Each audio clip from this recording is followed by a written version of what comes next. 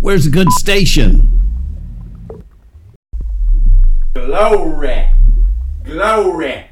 Amen. Guardians of Grace. What's wrong? Welcome to the Guardians of Grace podcast. Relax. You have found the right place. We're here to serve. Join us, holding to pure grace. Again, relax. Join in with us. Listen on. Be blessed.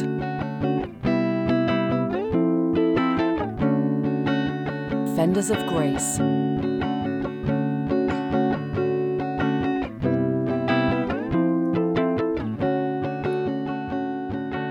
Hello, one and all, and welcome to another edition of the Guardians of Grace podcast. Thank you, Steve. It's glad to be back. Man, I had some, I went through it for the last few weeks. So, I know you were attacked. yeah. You can't call it anything else because it was all invisible stuff. Scary, fretful, but I'm here and I'm back and glad to be back.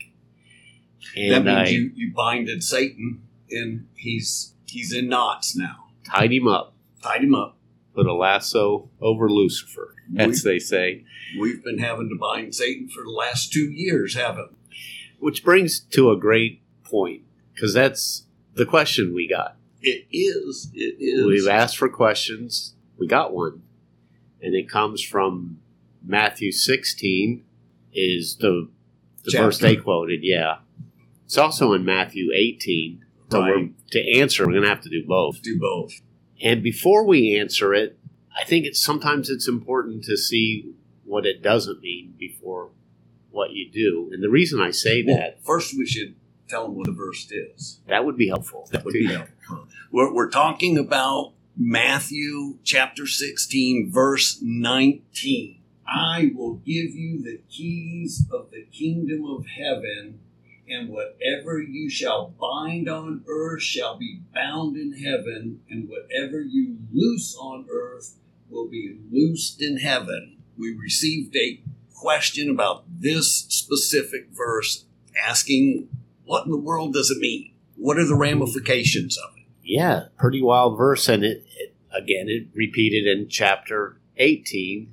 Mm-hmm. And chapter 18 has a little more context to it, a little more specific. I think 18:18, if I remember right. Yep, let me read it too. It says, if a man refuses to listen to the whole church, or refuses to listen to 2 or 3 of you, tell it to the whole church. And if he refuses to listen to the whole church, let him be as a Gentile or a tax collector. Truly I say to you, whatever you shall bind on earth shall be bound in heaven, and whatever you loose on earth will be loosed in heaven. And you might as well read 19 through 20, just to keep it. All right.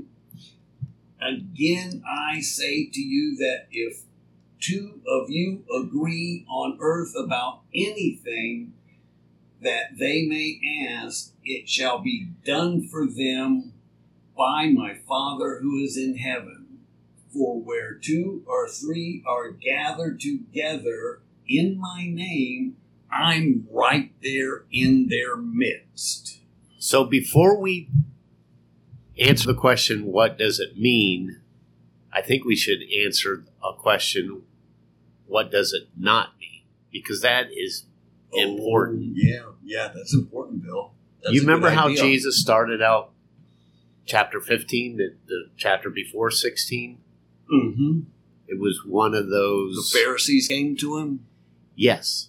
And he said something. Jesus said, the traditions of men make the word of God of no effect. The traditions of men make the word of God of no effect. This verse, whatsoever you bind in heaven shall be bound on earth, and whatever you loose in heaven shall be loosed on earth. When it's taught as traditions of men, and we've all been there, I've done it myself, it makes the word of God of no effect. It makes this statement, whatsoever you bind in heaven shall be bound on earth, or whatever you loose on earth shall be loosed in heaven. It makes the meaning of it of no effect. So if we go to, hate to say it, Christian TV or radio, and we've seen some of the great names of the Word of Faith movement up there binding and loosening, and we say, well, that must be what it means. I have authority to bind and loose. And you understand this passage, what Jesus said, whatsoever you bind on earth shall be bound in heaven, and whatever you loose on earth shall be loosed on heaven. And you start binding and loosening and in the authority of God, and you're binding the devil. I don't know what you're loosening, but you're binding the devil, loosening his his blessings. You've just got into a tradition of men, and it makes the meaning of this of no effect. So I'm guilty of doing that too, so I'll just throw my name out there.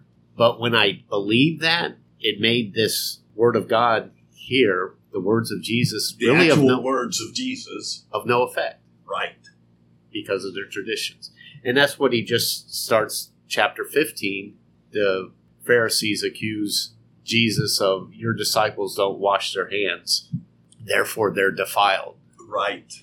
And he says it's not what goes into a person that defiles him.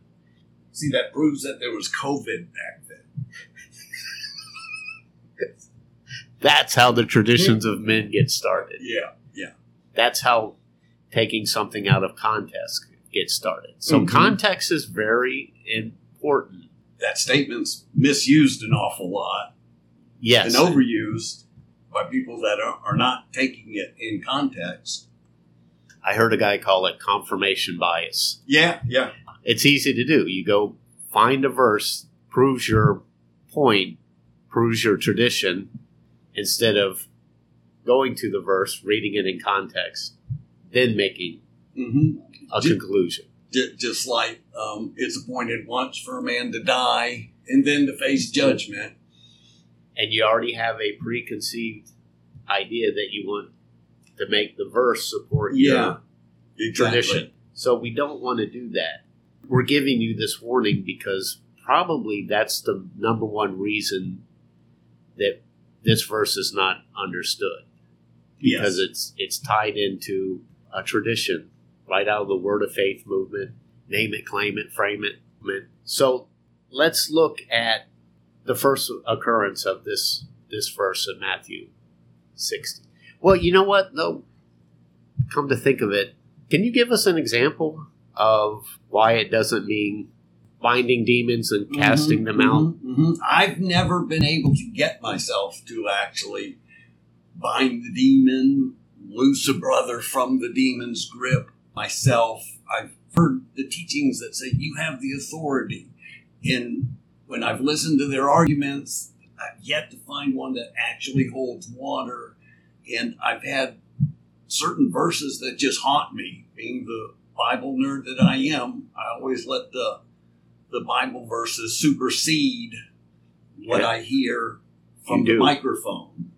And I reject a lot of what I hear on the microphone because it just doesn't jive with verses like the verses I found in 2 Peter 2:18.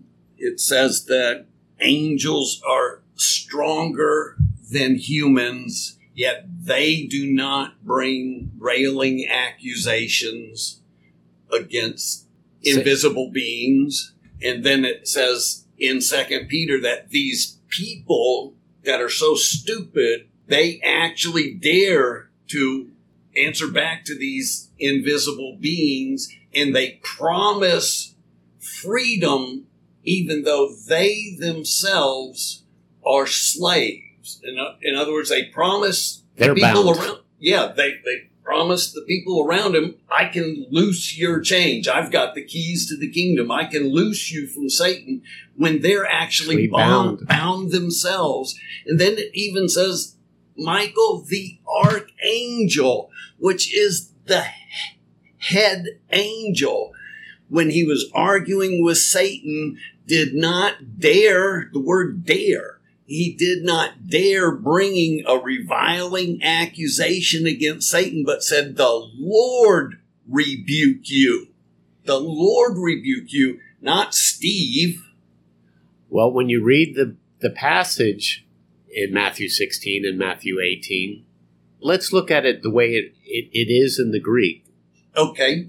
Because it bears out what you said. And we talked about a passage in Acts, too. That's what, yeah. Oh, okay. Go ahead. Do you remember in Acts where some of the disciples went to this guy's house and said, we cast you out in the name of Jesus? And do you remember exactly what the demon said? Get a load of this. The demon said, Jesus, I recognize, and Paul, I know, but who are you? He didn't see any Jesus in them, people. And then it says he beat them all up and they ran out of the house naked because he did not recognize Jesus in them and the authority that only Jesus in them has. They were trying to rebuke Satan without the power of God doing it. In other words, they should have said, the Lord in me cast you out. So that's why it's important that you don't let these traditions of men get into your thinking, because they make the word of God of no effect. They'll keep you from missing what it's really saying. Those words affected me. Where it says, Michael the archangel wouldn't do anything. He said, the Lord rebuke you. I took that to heart. And I said, Lord rebuke Satan, not Steve. And Jude quotes a lot from pseudepigrapha writings, false writings, and 2 Peter does as well. They're explaining what's false writings bring false thoughts and false doctrines, and we've embraced these as doctrines that nullify what the word is actually saying. Yeah, according to Jesus, these traditions make the word of God of no effect. You won't even be able to see what it's really saying until you, first of all, say, this isn't lining up with the word of God. Exactly. Angels who are stronger than you don't dare to revile these invisible entities. And I hear a microphone saying, you've got the authority to revile these invisible entities. You don't. I don't go for it. The words of the Bible rule the day in my book. You don't have the authority. It's given to you. And it's his authority. It is his authority. And that's what this passage is saying in Matthew 16. If you read it in the Greek, it literally says, whatsoever you shall bind in heaven has already been bound in heaven. It's a perfect tense verb. Yeah. Already bound is a perfect tense verb. And the definition for a perfect tense is an action that has already been done in the past and needs not repeating. That is important, folks. If it's already bound on earth, if it's already bound in heaven, perfect tense, needs not repeating, then why are we going to casting out demon seminars week after week after week and binding and loosening, binding devils and loosening people? Before we even tackle that question, we should just let it absorb into us what that passage said. That passage said, if you find yourself binding something on earth, it means you're just copying what has already been done in heaven. You're following the script of God, the script of heaven itself. And here's the thing, Guard Dog Steve. I'll give you the keys to the kingdom of heaven. And whatsoever you shall bind has already been bound, and whatsoever you shall loose has already been loosed in heaven. So we're talking about something that's a finished work, not something that you're doing. You're getting a revelation of something that's already been done. You're not doing something. You're getting a revelation of the finished work of Christ, what he did. You're understanding that it has already been bound. Or loosed. Exactly. And that brings up another question. Mm-hmm. If men are binding Satan, and it's a perfect tense, but forget that a second. Mm-hmm. Men are binding Satan. Who's going back and untying him again? Who's letting him out? Who let the dog out? Doesn't make sense. No, one time in the Bible, it says Jesus bound Satan and he came out of the pit, but nowhere does it say that he's getting out and we're letting him out or something. But here's why it sticks. Here's why we can't escape it. We say, I saw it on TV. I saw a guy True. brought a guy up exorcism. there. I saw it. There was devils were cast out of this person, and he convulsed on stage, and it was just an amazing sign from heaven that this is true. Oh, and the noises he made. Before we understand this passage, let's look at something else that we think, like we saw a sign. The Pharisees were always saying, show us a sign. In fact, at the beginning of chapter 16, didn't they say to Jesus, show us, well, let's just read it in context.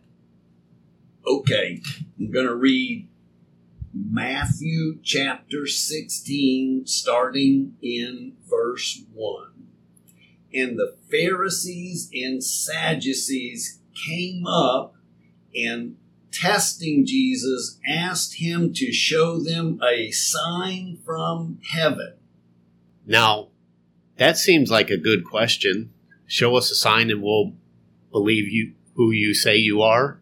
What's the problem with that? Man, he just showed him two huge signs. He fed nearly 18,000 people. With a few fish. Yeah, twice he fed the people with fish and loaves of bread. The sign was, I'm the bread from heaven. Mm-hmm. I'm the daily bread. Did they get it? No, they didn't. What about the disciples? Can you read just right past that in chapter 16? Yes.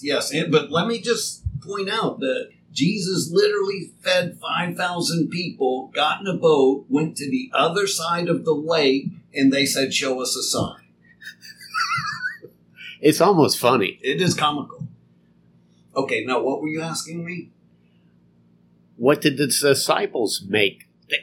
They were there too. They collected 12 baskets. Yeah. So Jesus says, beware the leaven of the Pharisees. And they said, oh man, we forgot the bread.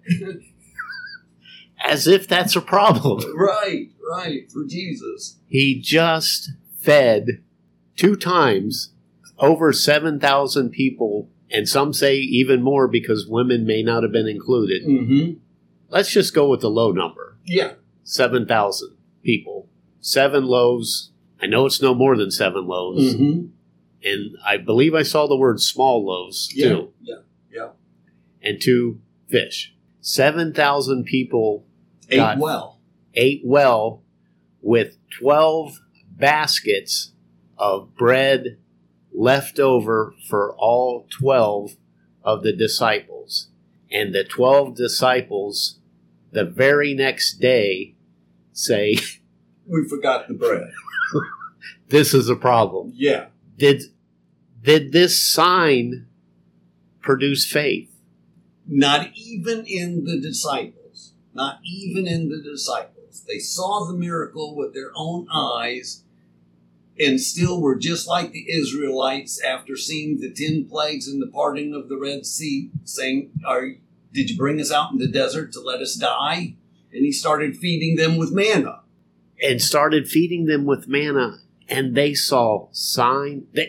The 10 plagues were all signs. They were all signs of being bound. Remember, these 10 plagues were directly corresponded to the 10 gods of the Egyptian world. Oh, okay. He whipped all of them. Okay. He showed that he was superior to all of them. In a sense, bound them.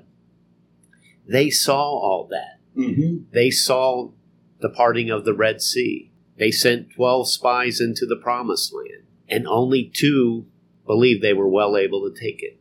The rest of them walked by sight. We'll get back to that in a minute because it's taken us away from the context. But back to chapter 16. The Pharisees asked for a sign. They'd already gotten the sign. The disciples got a sign. And he said, beware of the leaven of the Pharisees. They said, he must be talking about bread. He knows we forgot bread. They didn't get the sign. Then it goes on to say, what? In chapter 16. Okay, I'll start in verse 11, or verse 10. The 7 loaves of the 4,000, and how many large baskets you took up? How is it that you do not understand that I did not speak to you concerning the bread, but beware of the leaven of the Pharisees and Sadducees? I was never talking about bread. I was talking about their doctrines. Weren't these doctrines what he called the traditions of men in chapter 15 earlier? Yes. And didn't these doctrines, these traditions of men make the word of God of no effect? Wasn't he saying the leaven of the Pharisees makes the word of God of no effect? Wasn't he saying the teaching of the Pharisees is on the traditions of men and it makes the word of God of no effect? Made even the miracle of God of no effect. It made the sign of no effect. And don't we have to take that into consideration when we're trying to understand what he says next? Because he's the next thing he says is he asks a question. Yeah, let's find a doctrine that the Pharisees don't believe in. Who do you say I am? What do the traditions of men say that I am? Exactly, a prophet or something. Yeah. What do you say I am? To the disciples. And who do you say I am? Mm-hmm. The sign, Peter says, you are the Son of God. And he says, the signs didn't work. The signs didn't help you. The signs didn't help you. Flesh and blood didn't reveal that to you. Your human ability to reason did not reveal that to you. Your studying of the scriptures did not reveal that to you. Certainly the studying of the scriptures didn't reveal it to the Pharisees because they studied their Bibles. Memorized them, yeah. But their traditions made the word of God of no effect. So there was something that was closed to them. Yes. Wasn't it? Yes. And I think the next verse is going to explain it. Flesh and blood has not revealed this to you, but my Father who is in heaven has given you this revelation. A revelation comes from God. Yes.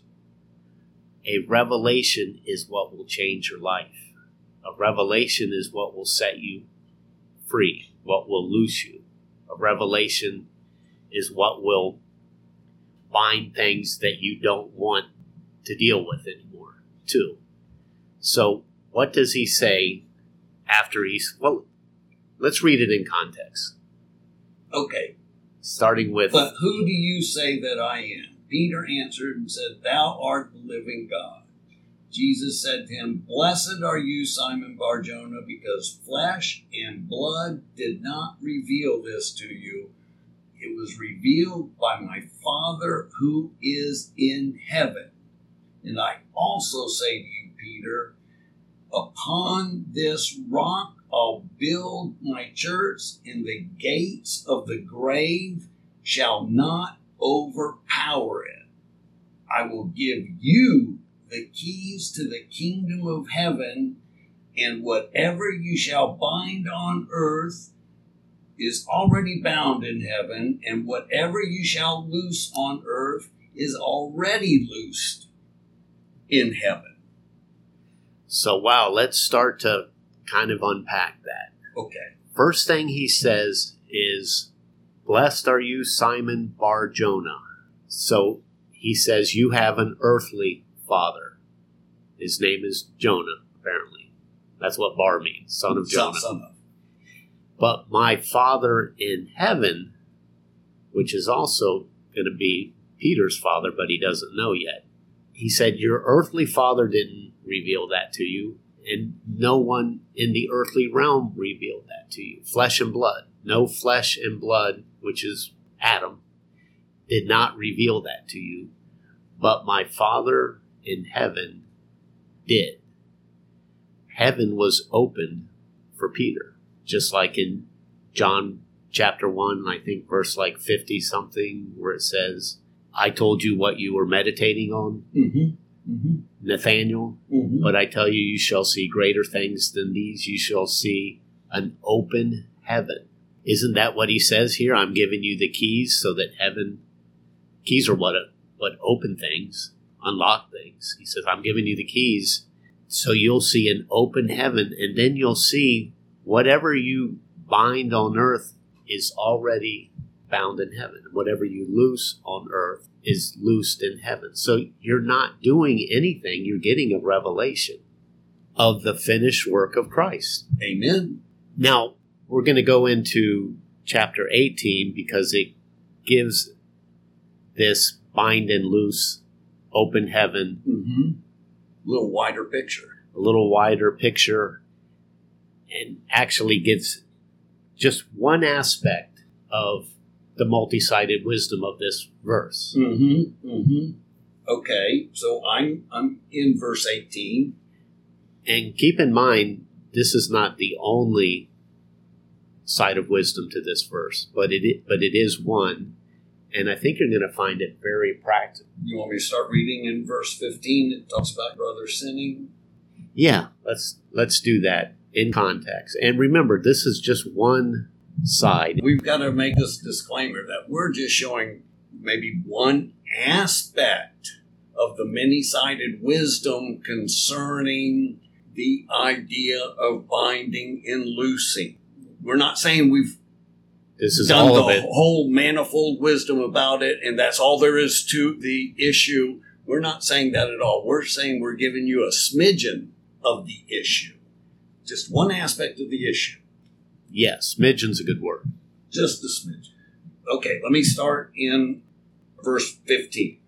And if your brother sins, go and reprove him in private. If he listens to you, you have won your brother.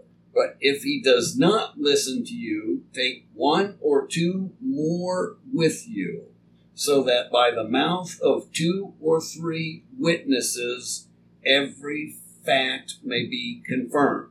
And if he refuses to listen to them, tell it to the church. And if he refuses to listen even to the church, let him be to you a Gentile or a tax collector.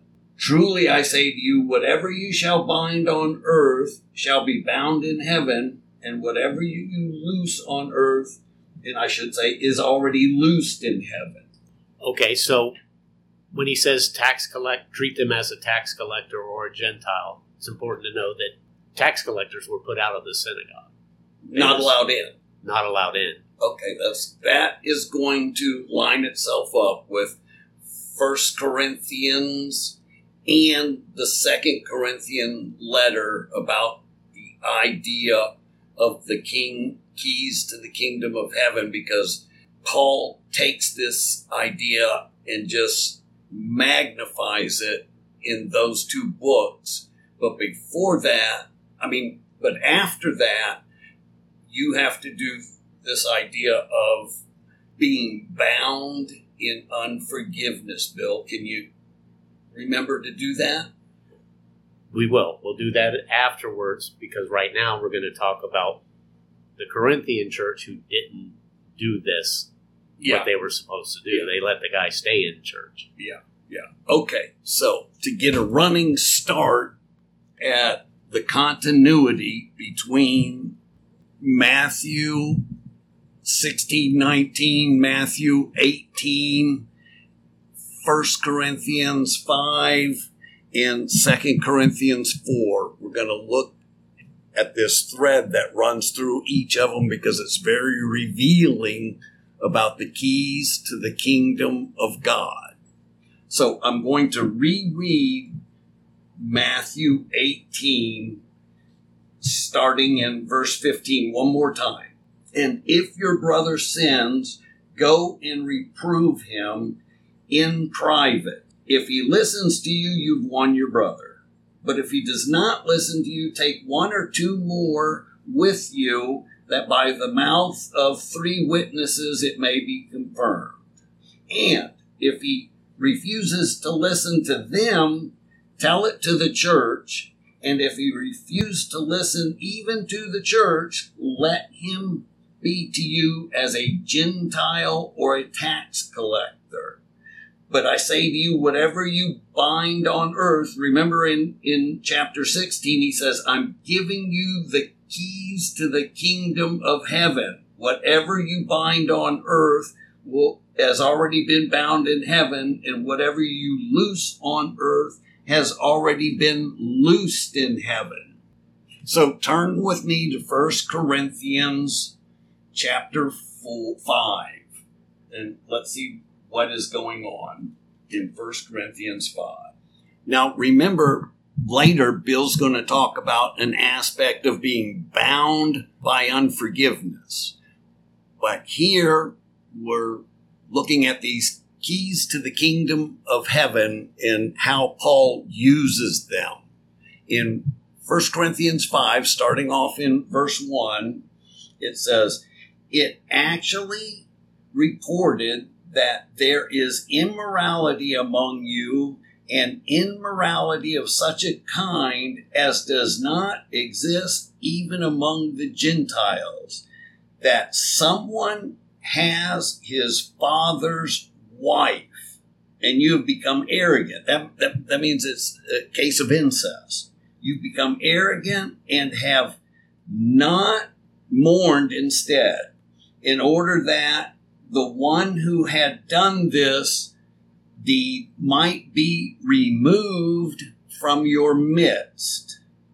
For on my part, although absent in the body but present in spirit, have already judged him who has so committed this as though I were present.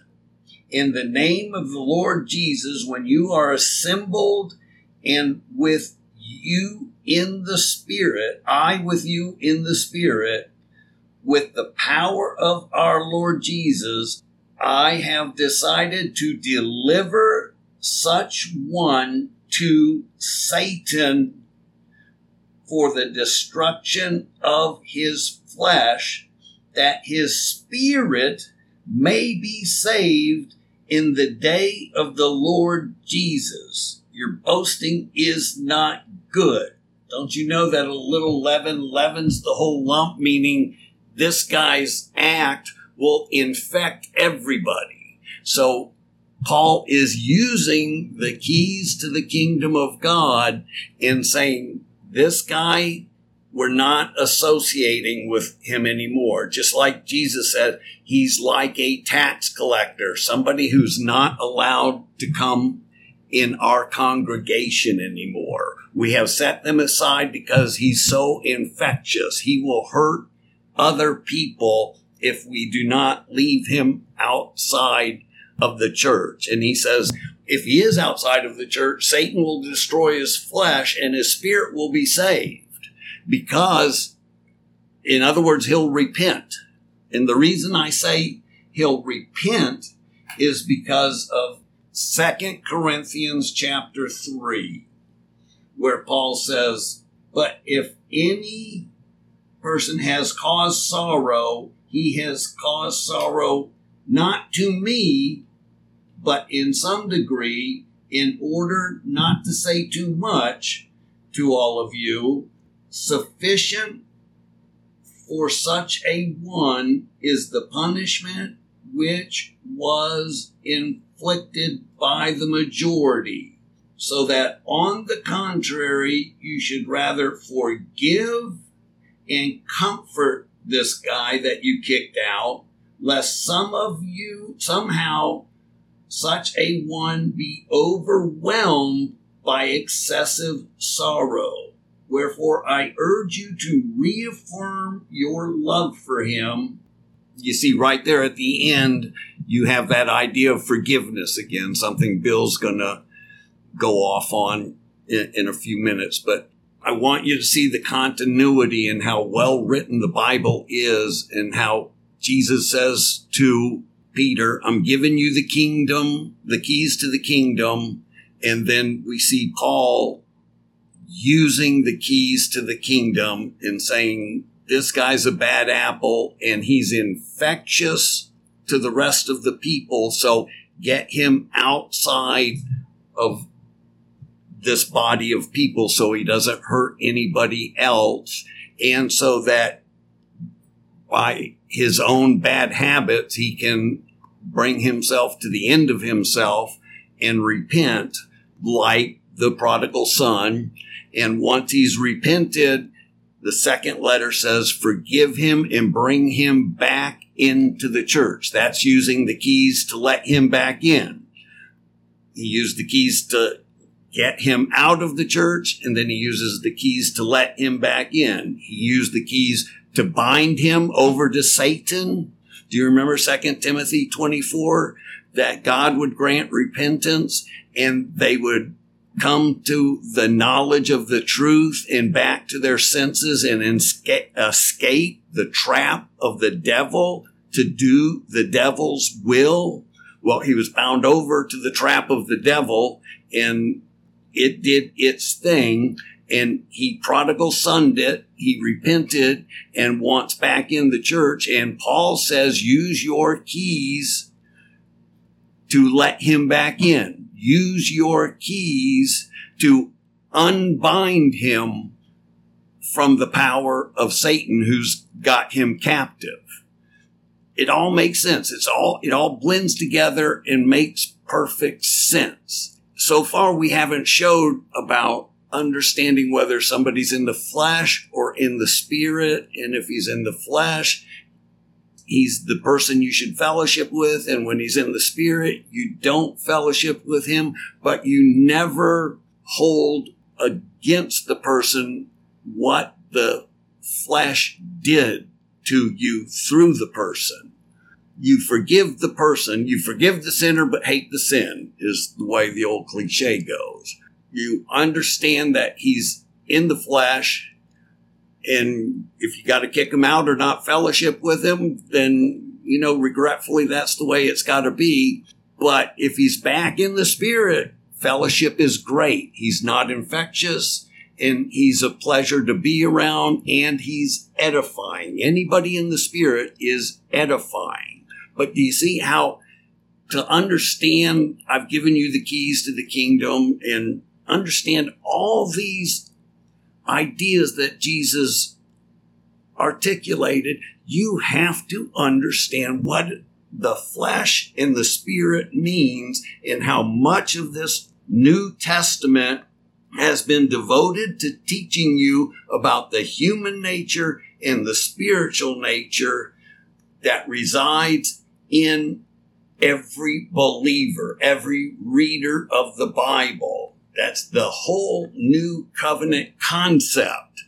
So in that sense, we're explaining what the keys to the kingdom of God are, or what binding and loosing are. They're not, I cast you out in the name of Jesus.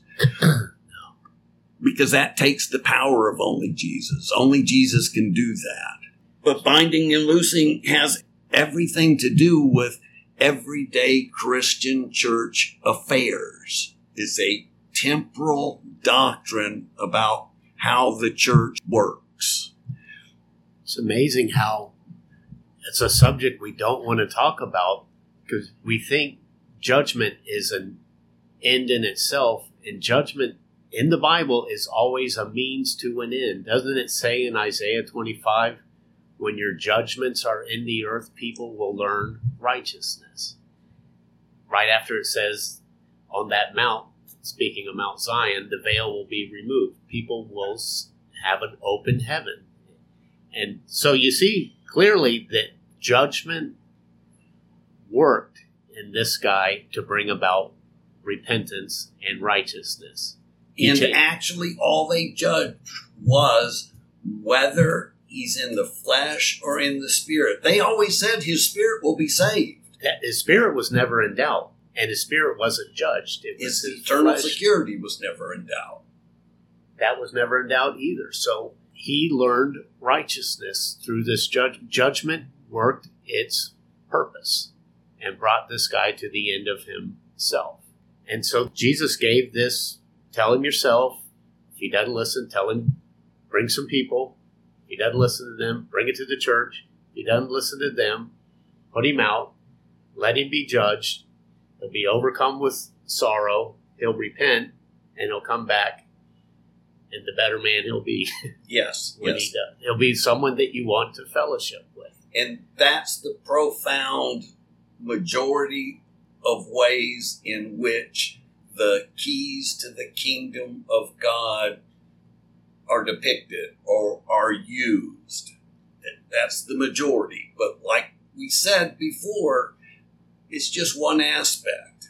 There's another aspect that Bill's going to get into, which talks about how to attain personal freedom from bondage to, and it's actually to unforgiveness. Just keep this thought in mind. Paul said two things that were unsearchable: the wisdom of God and the judgments of God. How unsearchable are his judgments beyond tracing out. They have purposes that we can't even imagine. They have to be revealed, the purpose of it. And we just saw an example of a revelation of why judgment worked in this guy's life. Now, Peter brings up a question to Jesus. 3 verses after Jesus says, I will give you the keys to the kingdom. Whatsoever you bind on earth shall have been bound in heaven, and whatever you loose on earth shall be loosed in heaven. Have been already, past tense, loosed in heaven. Peter says, well, how many times do I have to forgive someone? And then he offers up the number 7, thinking Jesus would be impressed. Which in context is, how many times do I have to loose someone? To release them, to loose, yes. Up to 7 times? Jesus said, no, I tell you up to 70 times. Now, why would he say that? It's the same principle. Whatsoever you bind on earth shall already have been bound in heaven. But whatsoever you loose on earth or release on earth shall have already been released in heaven.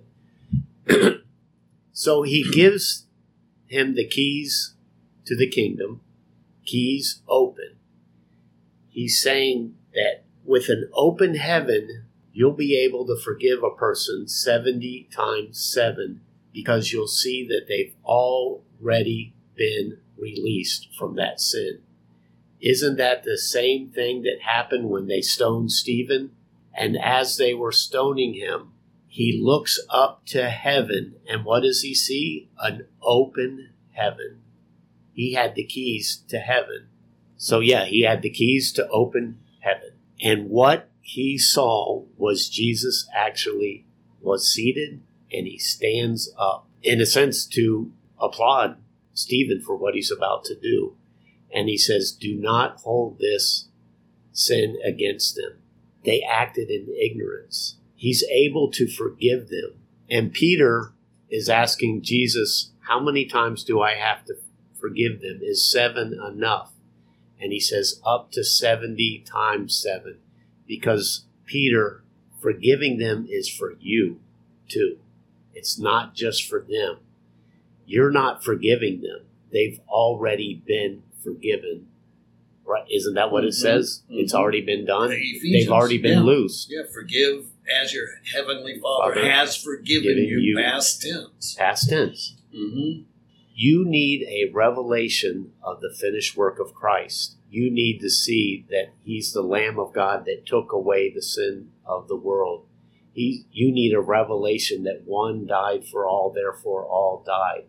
You need to see that forgiveness was provided for every person, even if they acted in ignorance. Didn't Paul say the same thing, that I was a blasphemer and a persecutor in the church, but God was merciful to me because I acted in ignorance and unbelief? When you forgive someone that's done something as egregious as this guy, you're not only forgiving him, you're also releasing yourself from tormenting anguish that will make you sick to your stomach, that will make you full of bitterness. It did it for me. When you carry around unforgiveness and bitterness, you're torturing yourself. You need to be released from that. Can you imagine how much bondage and how broken the husband of that wife, his soul was, and how he needed to be set free from that bondage to bitterness over his son? That's a tough one. There's plenty of people in the 20th century, their parents have abused them, and they have that horrendous violation to forgive, and it really does take the loosing done by the Spirit to forgive at that level. Forgiveness is not something you can work up in yourself and say, I'm just going to forgive them because it's the Christian thing to do. Forgiveness comes from a revelation, just like everything comes from a revelation. That's why it's so important, these prayers that Paul prays for a spirit of wisdom and revelation. He prays that their eyes would get enlightened. They'd know the hope of their calling. He prays that they would get a revelation of the height and depth and width and length of the love of God, and to know this love that surpasses knowledge. The knowledge that this person wronged me can be surpassed by the knowledge of the forgiveness of God and the love of God. Great. We love Him because He first loved us. We love other people because we've been loved. We forgive other people because we've been forgiven of so much. When we start to realize the things we've done to other people and how God forgave us, it comes from a revelation. It doesn't come from sign. We talked about that earlier. They saw signs that Jesus was the Messiah. They saw signs that He was the bread of life. What did those signs get them? Nothing. Those signs are not what bring revelation. It is the Spirit of God. The Spirit of wisdom and revelation is what reveals you, and it makes you able to forgive other people and not carry around this burden that will just cripple you. And that's just one small aspect of, like we said earlier, that is just one aspect of binding and loosening. To me, it's an important one because it's practical. I know a lot of people that carrying around bitterness, and bitterness seems to be attached to unforgiveness. And it does. It really does. It really does, Bill. And it's rampant in our church. It's probably the one thing that our church can't get over. A lot of things the church gets over, but very few people get unbound from their bitterness. But the keys are there. The unbindability is there. And we've kind of, just to conclude, we've kind of gone over probably the two most used concept of binding and loosening. We didn't really go over the idea of get the demon out of the person. There needs to be another part that is spoken of. They beat that horse to death. So we didn't go over that. But hopefully we've introduced some rev. Hopefully you got some rev out of it. So some new insight into what it means to have the keys to the kingdom of God. good biblical insight. But with that in mind, do you want to close us in prayer? Yeah, with that in mind, I'd like to use one of these prayers for that God would give to each one of us a spirit of wisdom and revelation. Someday we're going to have to do a podcast on how much that benefited and changed our lives. Just these prayers for wisdom and revelation. Because we owe it all to you. It is. It's got to be a whole podcast. Yeah. I was trying to put it in one thought, and I can't. So. But Okay. Father God, thank you. Thank you that you did give us a spirit of wisdom and revelation and the knowledge of you, that the eyes of our understanding are being enlightened. We ask you to enlighten the eyes of our understanding, that we would know the hope of our calling, that we would know the incomparably great power that's available to us, like the working of your mighty strength, which you exerted in Christ when you raised him from the dead and seated him at the right hand of God, far above all rule and authority and power and dominion, not only in this age, but the age to come. And you've put all things under your feet. It's already done. It's a finished work. Open our eyes to that aspect and free us up to live in your grace and abide in your love. In Jesus' name, amen. Yes, Lord, free us from the agony of bitterness, Lord. In Jesus' name. We love you guys. Have a good night. Love you guys. Good night.